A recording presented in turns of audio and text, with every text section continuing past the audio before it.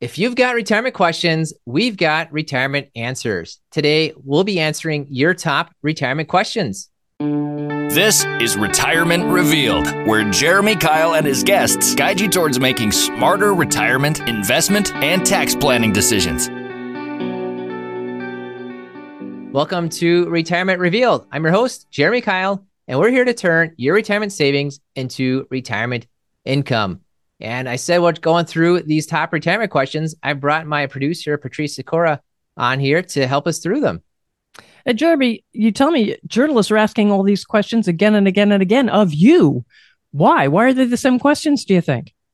Yeah, these questions that we're going to go through are similar to a lot of the ones that our clients, the people that are talking to us, are asking.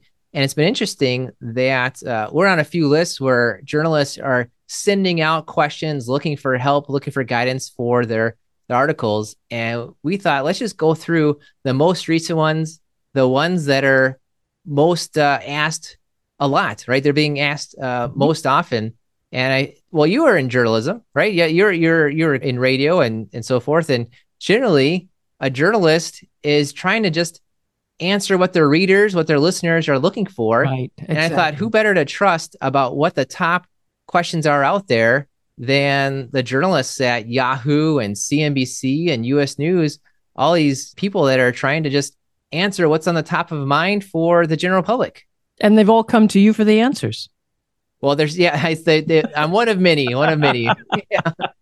Yeah, it's been fun over the last 3 or 4 years that we've been answering these questions. I've gotten to meet a few of the journalists and talk to them. And it's just great. It's nice to be able to get some quick education out there about all these topics. And lately, we're just going to go a bit about what's lately out there. Lately, they've been about Social Security and interest rates. Those seem to be on the top of mind the last year or two, especially. So we're going to go through some of these. And both are not very easy topics. They're really in depth. So go for it. Yeah. In a bit of a way, I think the reason people are interested is they feel as if they have less control over what's going on with Social Security. We talk a lot about control here. You have less control over your interest rates. That's somewhat true, right? It's the Federal Reserve that sets interest rates in the overall economy for the short-term area. The bond traders that are trading trillions of dollars are setting interest rates for the long term. It's like you have less control, but I think you have a lot of control on what you do with your Social Security, what you do to get your higher interest rates. We'll talk a little bit about investments. We're saving that one for the end, but the Social Security questions and the interest rate questions, we broke those down kind of into some sections here that we just want to go through, make sure everyone's got it top of mind for them. And I think probably a big question for everybody getting ready to retire is Social Security. Is it going to be enough for my retirement? That's right. That was a question we got most recently, and I'll have a link to the Yahoo article that said, well, Social Security will be enough. 4 reasons to focus on private retirement savings. And I hate to say the answer, no. Will Social Security be enough in retirement? I don't like to be so much in absolute, so I'm going to say probably not. And here's why. Social Security is designed to replace only a percentage of your income. It's not designed to replace all of your income, so it probably will not be enough. In fact, the way that's designed is it's there to replace certain percentages based on how much income you've averaged over your lifetime. So if you have a smaller amount of averages, right around $13,000, if that's your average lifetime wages, then Social Security is designed to replace a lot of it, actually 90% of that $13,000 or so. And I'm saying or so because it changes every year. And we'll have links to the exact percentages, the exact dollar amounts where they change. But roughly speaking, the first $13,000 of your earnings, Social Security is designed to replace 90% of it, which sounds like a lot. Not though. 13,000, Jeremy. That's right. The percentage is high, but only on that first smaller dollar amount. Then the next 67,000, those two, you get to about 80,000, which is probably about an average income. So this is thinking of kind of an average American there. That level from 13 to about 80, that next 67,000 or so per year of earnings, it's only designed to replace 32%. Social Security basically says, good for you for earning an average income. We're here to replace a third of it. right? You're on the hook for the rest Yeah. of that. Then there's the other folks that make about 80 to 160 on average, and it's only designed to replace 15% of that part of the income. And if you make more than 160, every dollar you make above that maximum earnings, about 160, is the level in 2023, zero. It's not going to replace any of that income above that amount. So Social Security is designed to replace a percentage of your income, not all of your income. You're really on your own for the rest of it. And, personally, and just my own politics, I think that's okay. Like, I think it works out that it's designed to replace a lot for the people that need it, and the people that have the extra ability, even in the averages of incomes that are out there. You're on your own. You've got to come up with your own savings. You got to plan for this ahead of time. So that's a big reason why Social Security is likely to not be enough in retirement. But here's another reason, and that's one to keep in mind, is when Social Security says, here's what your amount is, and you get that benefit statement, and there's a big dollar amount up top, that is your promised amount at your full retirement age, which for a lot of people now is 67. Let's just round up and say it's 67. Well, a lot of people don't take their Social Security at 67. A lot of people take it before 67. It's more than half of people take it before their full retirement age. And if you take it at the lowest, the exact lowest, which is age 62, right, and 67 is your promise date, that amount would be 30% lower. So even if you look at it and say that number, whatever it is, 2,000, 3,000, whatever the number is, that'll be enough. Well, that's enough if you take it at your full retirement age. You might be tempted, you might need to, you might go ahead and take it at your earliest age of 62, and that number you thought was enough might be 30% lower. So that's the two reasons there why Social Security is probably not going to be enough for you in retirement. The first is that it's not designed to replace all your income. And the second is whatever amount they're promising you is a promised amount at your full retirement age. And chances are you're taking it before full retirement age, which is taking it at a discount, because that's what most people are doing. Oh, but wait, Jeremy, there's more. We get a cost of living adjustment, don't we? That's right. That's what a lot of people are asking. It seems like they asked that towards the end of the year. The journalists have caught on to this. They're very wise. They know exactly when the Social Security cost of living is announced. It's mid-October every year. It's when the inflation numbers are sent in. And so you take a look, especially now, where 2 years ago in 2022, the increase was almost 6%. In 2023, the increase was almost 9%. And so you're kind of wondering, is it going to be that high? What's it going to be? Well, the answer right now is it seems like around 3%. If you're listening to this in mid-October of 23 or later, you ought to know. You can go to our website, retirement-reveal.com, and we'll put what the cost of living raise would be. But all the projections, all the people that keep an eye on this, and we keep an eye on it too, it's trending towards about 3%. And I say trending because the way that it's figured out, Social Security is a nice thing where this cost of living is there to help you kind of keep even, right? If inflation goes up by a certain amount, Social Security is supposed to go up by a similar amount so that you're breaking even. You're not losing that purchasing power, they call it. Well, keep this in mind though. If you're wondering, why did I get a almost 6% raise, an almost 9% raise, and now they're only giving us a 3% raise, whatever that number comes into, and it's trending towards that 3%. The only reason that there's a raise is because there's inflation. It's kind of like, what would you rather have, the inflation or the raise, right? Prior to 2022, before this big pop, right, the 9% almost, the 30-year average of cost of living was about 2.5%. And here we are looking like next year, 2024, might be around 3%. We're going to call that about normal. Call that about the averages. So hopefully this is actually a sign. If the cost of living, and you open the paper and you check online and it says it's about 3%, that's just reflecting what the inflation has been over the last year or so. And you'll get that extra amount in 2024 for you. Hopefully that's a good sign that inflation is maybe not going to be so high going forward. Maybe that things are back to normal. And especially as we're entering election year, I think we all want a back to normal, right? Oh, don't hold your breath. But the Fed does look like it's getting very close to engineering that that soft landing that everyone said they couldn't do. That's the hope. That's exactly the hope. And so that's top of people's mind is will Social Security be enough? Once I'm on Social Security, what's that COLA raise going to be? And I'll tell you this answer. Here's a bonus question for you.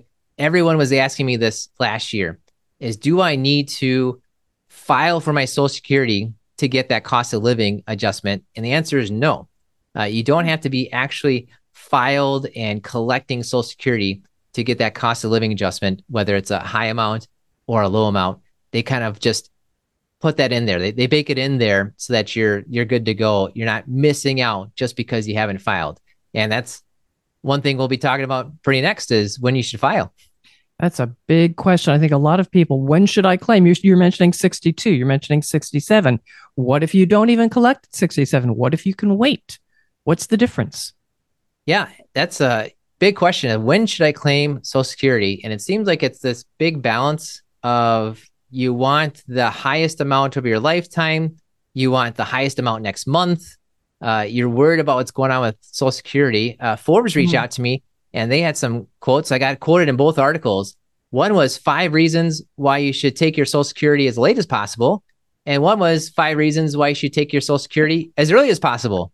So they give you both sides of it. Sound like a little political, talking 2 sides out of their mouth, I think. But you should go through and understand if you take it early, here's the reasons why. If you take it late, here's the reasons why. And we'll start with the early piece of it, of if you're trying to claim, and of course, I would tell you the way to find the best time to claim your Social Security is to work with a financial advisor that knows about Social Security, knows about tax planning, knows about longevity, and helps you figure out when are you likely to live and how long are you likely to be claiming for. And they understand the difference between the higher earning and the lower earning Social Security amounts. So we're going to talk about all that. So let's start with here's reasons. Here's kind of what was that Jeff Foxworthy? Like here's some signs you might be a certain person. Well, here's some signs why you might need to file for Social Security as early as possible, right?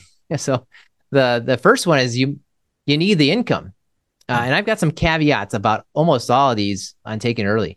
A lot of people say, I need to take Social Security because I need the income. Well, we talk further with them, and I agree with them. They need the income, but there's other ways to get the income. And a big one is a lot of these union and government pensions allow you to file for the pension or retire early, like at age 55 or 57. And the way that they help you do that is they give you a really big boost until you're 62, and then it cuts down. Because kind of the thought is we'll give you the extra boost until you're 62, and then it cuts down because then Social Security will come in at 62 and take the difference. So you might be on these government pensions or union pensions where you're losing $1,500 a month, $2,000 a month at 62, and you say, I need the money. And I agree, you do need the money, but does that mean you need Social Security? So yes, one big reason to take Social Security is because you need the income. But I would just caution that to say, well, do you truly need Social Security to be where you have the income coming from? So a lot of these people that have the pensions, they also have a 457 plan, a 403B plan, and they've got money available that they could take out and they could kind of bridge that difference until a later date when maybe that is the better time for them to take Social Security. So I would say, yes, needing the income from Social Security is a reason to take it earlier, but also Social Security is not the only place you can get your income from. A lot of people I run into have abilities to take the income from somewhere else. So just keep that one in mind for a reason why you might take Social Security as early as possible. Another reason that I hear all the time is, well, I've got health issues. I'm not going to live that long. And that's right on. That's a decent direction to make your bet, is saying if I'm likely not to live that long, then I should take Social Security earlier because, who gets my money afterwards? It's kind of gone. Well, if there's 2 of you, remember, it's not about what are my health issues. Think about the us that's out there, because it just might be that if you have the health issues, perhaps your spouse doesn't, right? And perhaps your spouse will be needing to live on your Social Security later on if you pass on early. And you might be wanting to maximize your survivor benefit. We'll talk about that later on. So you might be hearing my tilt towards what is often the better way to go when it comes to Social Security by me saying, yes, here are some reasons to take it early, but here's some caveats. And when I hear all these reasons, a lot of times, there's a lot of different things that are out there that might suggest you don't necessarily need to take it early. Another one, and this one, I'm tilted. I think this is where they actually quoted me, is where if both you and your spouse are eligible for Social Security, you might want to take it early. And the reason why, and let's just pretend there's two of you. There's got to be two of you if there's you and a spouse, right. And you're not sure when do you take it. Do you both go at 65, both go at 67? Do you both go early? Well, one bet to make is, well, what if one person takes it earlier, one person takes it later? And if that's the bet you want to make, which I think is often a good way to go, you would probably want to take the lower Social Security earlier, because when the first person passes away, the lower Social Security goes away. Doesn't matter who dies in the couple.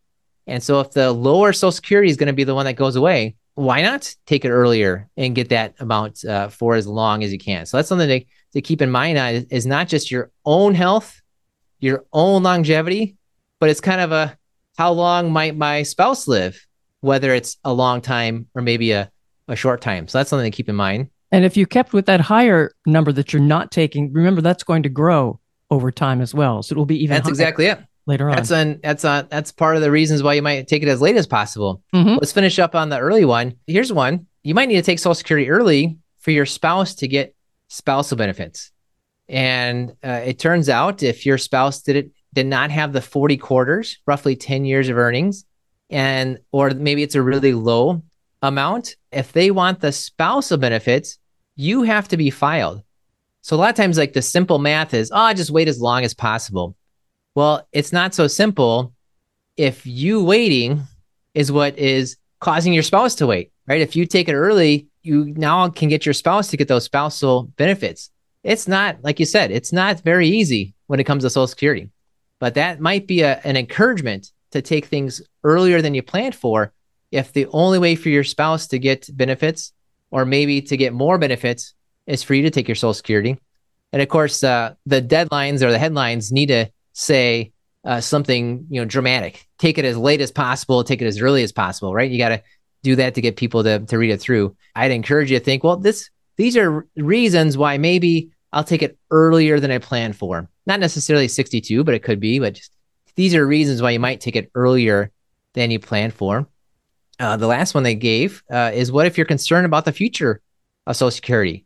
Wow. And I would just encourage you to look at the math. We've done some episodes about how Social Security is looking in the future. And yes, the trust fund is scheduled to go away in about 10 or 12 years. But also, yes, Social Security is going to have 80% of the money that they promised you.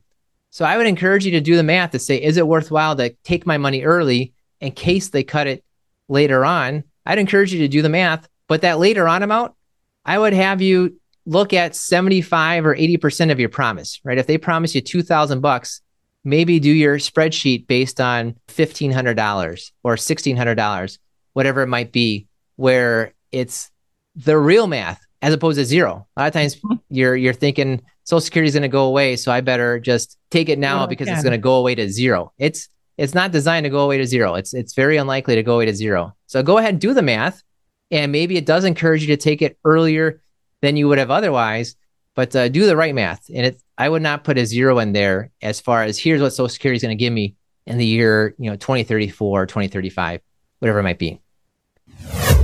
It's Jeremy Kyle here, and I know you're listening to the Retirement Revealed podcast because you want to learn more about making great retirement decisions. I've created a free video course for you to do just that. Head over to 5stepretirementplan.com and sign up to receive this video training right in your email inbox. We broke down our 5-step retirement plan into bite-sized videos so you can get started on the retirement, investment, and tax planning you need to create a consistent retirement income. Go to 5stepretirementplan.com, use the number or spell it out. You'll get there either way.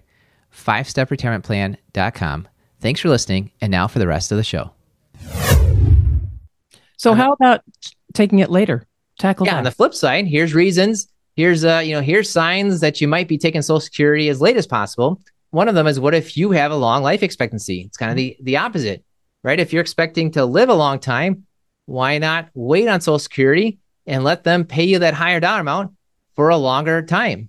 But I'd encourage also too, it's not just the you, it's what about your spouse, right? If you're married, and especially if you have the higher one, then that's a reason to wait so that it's there for both of you. It's there for the surviving spouse, because that's what shows up is that higher amount on there. Another reason to wait is what if you just don't have enough saved for retirement, right? If you don't have enough saved for retirement, it's interesting. A lot of people, it's almost the same answer to take it early. Like, well, I just need the income. If you need the income, maybe because Social Security, like we said, is not designed to replace all of your income, right? If you need the income, maybe you could keep on working. Maybe you could keep on saving, and then that will help grow your Social Security. You'll have more income counted for you. You have more years counted for you. And it's a little morbid to think, but you also have less years you're relying on it. So having not enough saved for retirement might encourage you not to take it right away and get what you can, but also it might encourage you to keep on saving, get yourself a higher retirement amount from Social Security. That'll help your monthly budget for sure. Speaking of working, another reason you might take it as late as possible is if you're still working, right? If you're still working and you're enjoying it, and especially if you're below that full retirement age, it might be useless to file for Social Security because you wouldn't get it anyways. It's roughly 20,000 or so, where if you earn above that amount, below your full retirement age, then they start kind of withholding. And the term withholding is right on, because it's like they're going to withhold it and find a way to pay back to you later. And it gets complicated. The thing to keep in mind is that if you're still working, you might not need the money, so why not let it grow at 8%? Or you might not be able to even file for Social Security anyways. You're young enough, you can't file for it anyways. So that's a reason to keep on waiting for Social Security. Now, here's another reason to maybe take it as late as possible. What if your spouse didn't work, right? If your spouse not getting a Social Security amount on their own, well, then yours is definitely the higher amount. And if yours is the higher amount, that's the amount that's going to be the survivor. And so just like you might be encouraged to take it earlier so your spouse gets the spousal benefit right away, it might encourage you to take it later so that there's a higher dollar amount for the surviving spouse, whoever that person is. So there's a big kind of give and take, up and down, tug and pull. But here's the last one to think of, and it's related a bit to the interest rates, because a lot of people are asking about interest rates now. And to tell you what's happening next, we're going to answer some interest rate questions. But what if you like the 8% guarantees, right? Social Security is designed to grow at 8%. And so that's not a bad place to be. It's not a bad return. Yeah. Let it grow by 8% and get a higher amount next year. That might be a reason to let you keep it going, take it later on. So speaking of interest rates and things growing, people want to get as much as they can, a bigger return on their money when they invest it, when they buy something, say a treasury bill. What are treasury bills getting right now? Well, that's what's interesting is that's in the news. 2 years ago, it was all about I-bonds. Well, now it's treasury bills. Right. Treasury bills, here we are, fall of 2023, and they're getting above 5%. That seems like a pretty good interest rate. So everyone's saying, how do I buy a treasury bill? Well, we've got a link to an article. CNBC did an article about how to buy treasury bills as you get above 5%. They even linked to an article that I did where I have some screenshots. Here's actually how you go and buy your treasury bill through a place called Treasury Direct. There's really two ways to go out and get treasury bills. One of them, then I'll talk about Treasury Direct first because I mentioned it first. But if you bought I-bonds in the last 2 years, you already have a Treasury Direct account. And you can go on there just like you bought the I-bonds. And this is what those screenshots I have on my site that I'll link to it in the notes and all. You can go to your Treasury Direct account, and just like you bought some I-bonds, you can buy treasury bills. The plus side is there's no commissions, no fees, no worried about paying a broker or anything. Nice. Downside is you can only buy certain increments, 4-week, 8-week, 13, 17, 26, and 52 weeks. You can only buy certain increments, although that's quite the gamut. You might be all right with all that. But another downside is what if you need to sell them early? What if you need to get out early? You can't do that through Treasury Direct.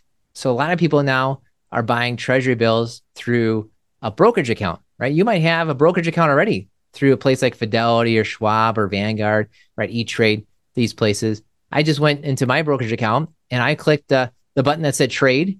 I found a place that said fixed income, because that's what a treasury bill is. And then I clicked on search inventory. And there was over 100,000 different bonds you can search for. All you have to do if you're looking for treasury bills is look for the ones that say treasury bills. What's nice about the brokerage account is that if you want a bond that comes due in 6 weeks, well, Treasury Direct, you can't do that. You can only buy the 4-week or the 8-week. Okay. Right? But it's called the secondary market. Somebody else bought it directly from Treasury Direct, right? Somebody else bought it directly there, right? A bank or a brokerage house, somebody. And you can buy these bonds that are coming due, and they'll tell you exactly what the interest rate is. You know exactly when they're coming due. So there's a lot more flexibility with that brokerage account. There might be some fees with it, right? Although I looked, and I can't promise it'll be like this for every place, but the place I looked said it was a $0 trading cost for U.S. Treasuries online. And so that's pretty good, right? Yeah. So Treasury Direct is a good place to go if you already have that account and you know for a fact you're just going to kind of let it run out. But if you want some more flexibility and the potential that you can maybe sell it, get out of that treasury bill early, you would want to go through a brokerage account. Well, that's one way to get more interest on your money. What about some others now? Yeah, and we'll link to a article that we wrote about this of how do you get more interest on your bank money. Reuters asked me this, these rates are so high, where do you go to get more interest? And I just looked at this a week ago for somebody, and the average savings account was paying 0.4. Oh. But the top savings accounts were paying almost 5%. We've got a interest rate rubric, I call it, right? Just go through and here's your interest rate decision process. The first question is really asking, do I have any debt, right? You might be wanting to get that 4 or 5% savings account or CD, but if you have debt at 10 or 12, why bother? Go ahead and pay down that debt. That's probably the first place to look. Right. Or you're looking at the bank accounts and you're seeing, 5.5% for a 1-year CD, something like that. Well, we just said Social Security might give you an 8% boost if you wait 1 year on Social Security. So maybe the best way to get more interest is to delay your Social Security. That's some places you ought to look first before you go to the high yield savings accounts, before you go to the fixed rate of I-bonds. We'll talk about I-bonds next. Before you go to get those treasury bills through Treasury Direct or your brokerage account. So yes, you ought to go and get the highest rates that work for you, but take a look at some other places first, like paying down your debt, waiting on Social Security. And final thing just to say about how to get more interest on your money is a lot of these places that you get the higher interest on a money market, on a CD, these are through online banks. And I'll talk to clients all the time and they'll say, I just don't trust those online banks. I'd rather just go with my local bank, kind of where I can see where my money's at. And then I'll ask them, how do you work with your online bank? And they say, oh, it's great. I've got this app on my phone. I can deposit my checks. I get to see exactly what my balance is on my phone. So that's what you're doing. You're using your local bank as an online bank. So you're already kind of used to that already. So I guess one way to keep and get the better interest rates is to look at it at a different way and go shopping for those better interest rates. And the online rates might be the best place to go. We'll have some links to a few places to go in there. Wow. You mentioned a lot of stuff there. I can't wait to go look at the links. Now, I-bonds, you mentioned those. What are I-bonds? What happened to them and what did they do for you? Yeah, I-bonds are famous for about 2 years. We'll see how famous they are in the fall of 23 and going into 2024. They might get famous again because of something called a fixed rate. They were so famous because they're paying out almost 9% for an interest rate for 6 months at a time on there with the inflation rate. But another key part of it is this thing called the fixed rate. And we'll see, that might be announced at a higher rate in November. We'll see how that works out. Mm-hmm. They might be kind of famous for a different reason. But here's the answer of how do you maximize my interest on these I-bonds, right? If I bought the I-bonds, when do I sell the I-bonds? And I want you to keep kind of two things in mind. The first answer I'd say is if you're trying to get the most interest out of your I-bonds, you will probably cash them out 3 months after you thought you would. And here's the reason why. Because if you cash out in the first 5 years, you're going to lose the most recent 3 months. You're going to lose the most recent 3 months of interest.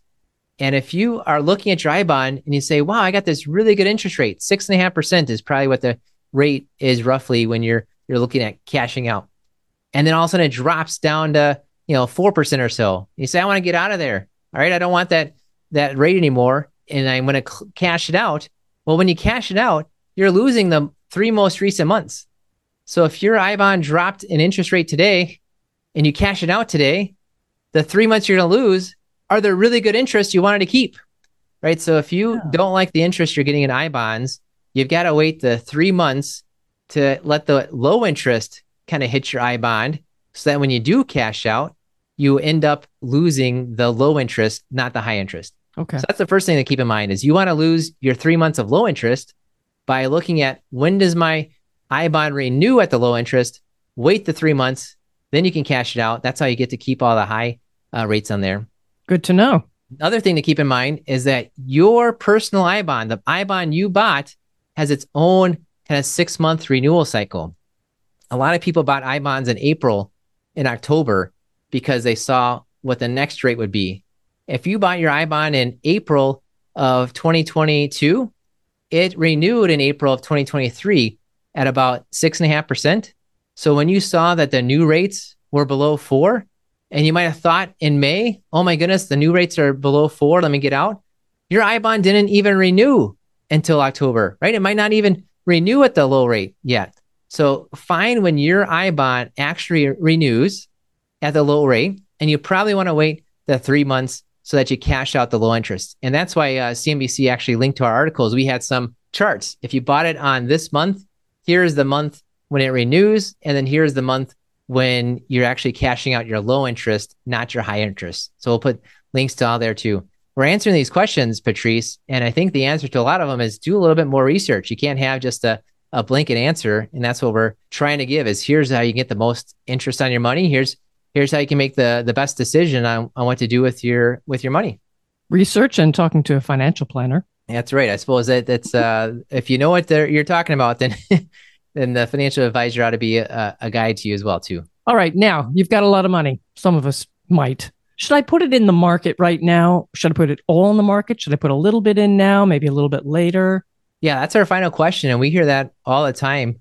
And where the answer I gave to Bloomberg, because they asked me that question, is there's a math answer, and then there's a feeling answer. And the math answer is just do it all at once. And think about it. If you invest your money today and look a year from now, 3 years, 5 years from now, every time you run the numbers, it says, hey, look, the market's up, 70% of the time over a year, right? Think about 1 year from now. Should I invest it today, tomorrow, right? 70% of the time it's up a year from now. So why not throw it all in at once? If you look out 10 years from now, it's up 94% of the time. That's not a certainty, but it's pretty close, right? So the math answer is go ahead and put it all in right away. The day you have the money, go ahead and put it away. That goes a little bit against what's probably the feelings answer, where you're afraid of making mistakes, right? You're afraid of doing the wrong thing. And so with that in mind, it's kind of thinking, I guess I'll give you 2 answers. One is, are you somebody that just can invest on what the math says and take the feelings out of it? I'd like to meet you, because I don't know if there's many people out there like Not that. when it comes to money in the market. Yep. So then if that's the case, then maybe just to invest a little bit over time is a better way to go. So my thought, my advice to Bloomberg is say, well, there's a math answer, there's a feelings answer, and you don't know which one's going to be right. Let's just bet 50% on each one. So maybe go ahead and put half the money in the market, say math-wise, it'll probably work out. And the other half, maybe invest it over the next few months or so.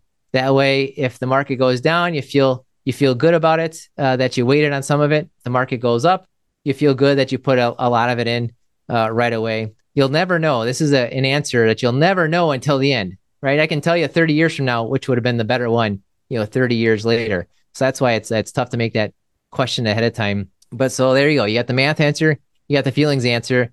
Maybe instead of flipping the coin or choosing one or the other, go for both. Use half towards the math answer right away, half towards the feelings answer of slowly over time with that dollar cost averaging is the term that you're talking about there. Well, I think I like that 50-50. Yeah. Why not? You right. I've got a coin. I like to flip a coin here that kind of just show how things might work. And, if if heads I win, tails I win, then that's okay. I'll take that, right? True enough. True enough. Well, And thank you, Patrice, for you're gonna walking have us all through. these links, though, right? You're gonna have all these Oh, links. yes. We'll have links to the articles that we were quoted in. Some of these include some articles that we've written, especially on the I-bonds, where here's some charts on where you ought to go. Or we've got that interest rate decision process. I've got an article there to say if you're trying to get the best interest, think of these things in this order. That's a good way to go about it. Excellent. All right. I don't know if we've answered all the retirement questions out there, but I think we've answered the top retirement questions. At least these are the ones that we're seeing most often from the journalists that are emailing us, emailing to the different lists saying these are the questions that they're getting all the time. So thanks, Patrice, for helping walk us through it. Oh, my pleasure. And I've gotten some answers too. So now I know a couple of things I have to go research. All right. Well, that's good to hear. I'm glad it was fruitful for everybody. All right. Thanks, Patrice. And thank you for listening to the Retirement Revealed podcast. We believe if you know more about your money, you will feel better about your money and you will make better money decisions. This was another great episode of the Retirement Revealed podcast. Click on the subscribe button below to automatically get our latest episodes. If you liked our show and want even more, please give us a rating and a review at Apple Podcasts, Spotify, or wherever you listen to your podcasts. We would love to hear from you. Please go to retirement-revealed.com to learn more and send us your questions and feedback. The information covered and posted represents the views and opinions of the guests and does not necessarily represent the views or opinions of Kyle Financial Partners, Thrivent, or its affiliates. The guests are not affiliated with or endorsed by Thrivent Advisor Network. Kyle Financial Partners does not provide legal, accounting, or tax advice. Consult your attorney or tax professional. Representatives have general knowledge of the Social Security tenets. For details on your situation, contact the Social Security Administration. Kyle Financial Partners is part of the Thrivent Advisor Network, a registered investment advisor. The content has been made available for informational and educational purposes only. The content is not intended to be a substitute for professional investment advice. Always seek the advice of your financial advisor or other qualified financial service provider with any questions you may have with your investment planning. Advisory persons of Thrivent provide advisory services under a doing business as name or may have their own legal business entities. However, advisory services are engaged exclusively through Thrivent Advisor Network LLC, a registered investment advisor. Kyle Financial Partners and Thrivent Advisor Network LLC are not affiliated companies. Information in this message is for the intended recipients only. Please visit our website, www.kylefp.com, for important disclosures.